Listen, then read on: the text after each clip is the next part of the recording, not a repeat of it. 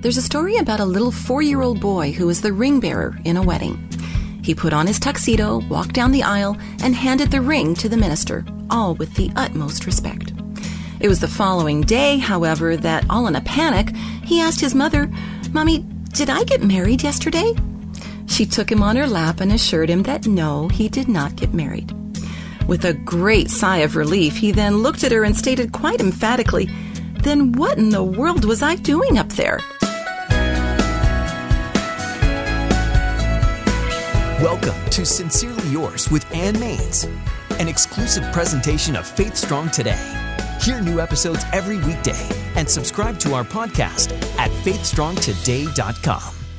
Sometimes we just need to be reminded of why we're doing what we're doing.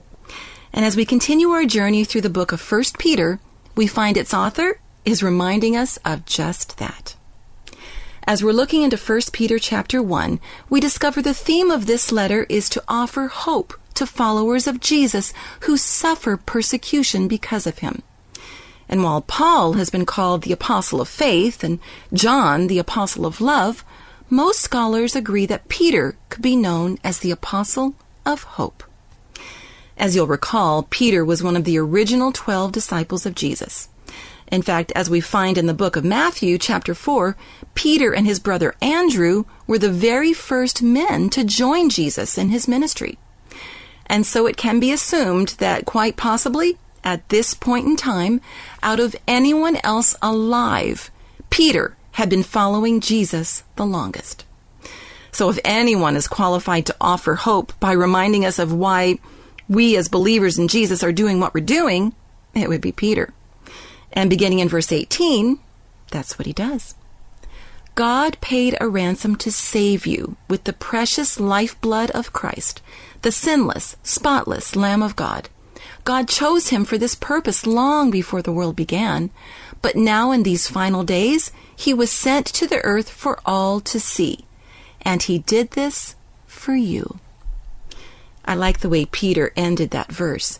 Jesus, the sinless, spotless Lamb of God, was sacrificed on God's altar of justice for you. And so, to answer our original question, why do we do what we do? Is it because we owe Jesus our lives? Well, I think it goes deeper than that. As we go through the difficulties that will come because of our stand for Christ, we need to remember that through the cross of Jesus, he not only gave his life for us, he gave his life to us. We are never on our own. When we suffer, and God's word tells us we will, we need to cling to that as our hope. As we read in the book of Deuteronomy, be strong and courageous. Do not be afraid or terrified, for the Lord your God goes with you. He will never leave you nor forsake you. And Jesus said it himself in the last verse of the book of Matthew, "Be sure of this, I am with you always, even to the end of the age." Why do we do what we do? To know true intimacy with God. How? Through the life of Jesus in you. Jesus, who walked the lonely path to the cross, will walk with you every step of your life's journey, no matter what you go through. And when this journey is over, he will keep walking with you right into the loving presence of Almighty God. And there, you will find everything you've been through is all worth it.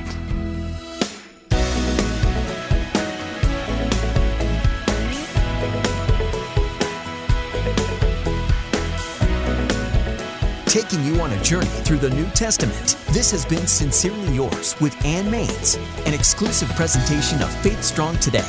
Subscribe to our podcast and join us on social media. All the details are at faithstrongtoday.com.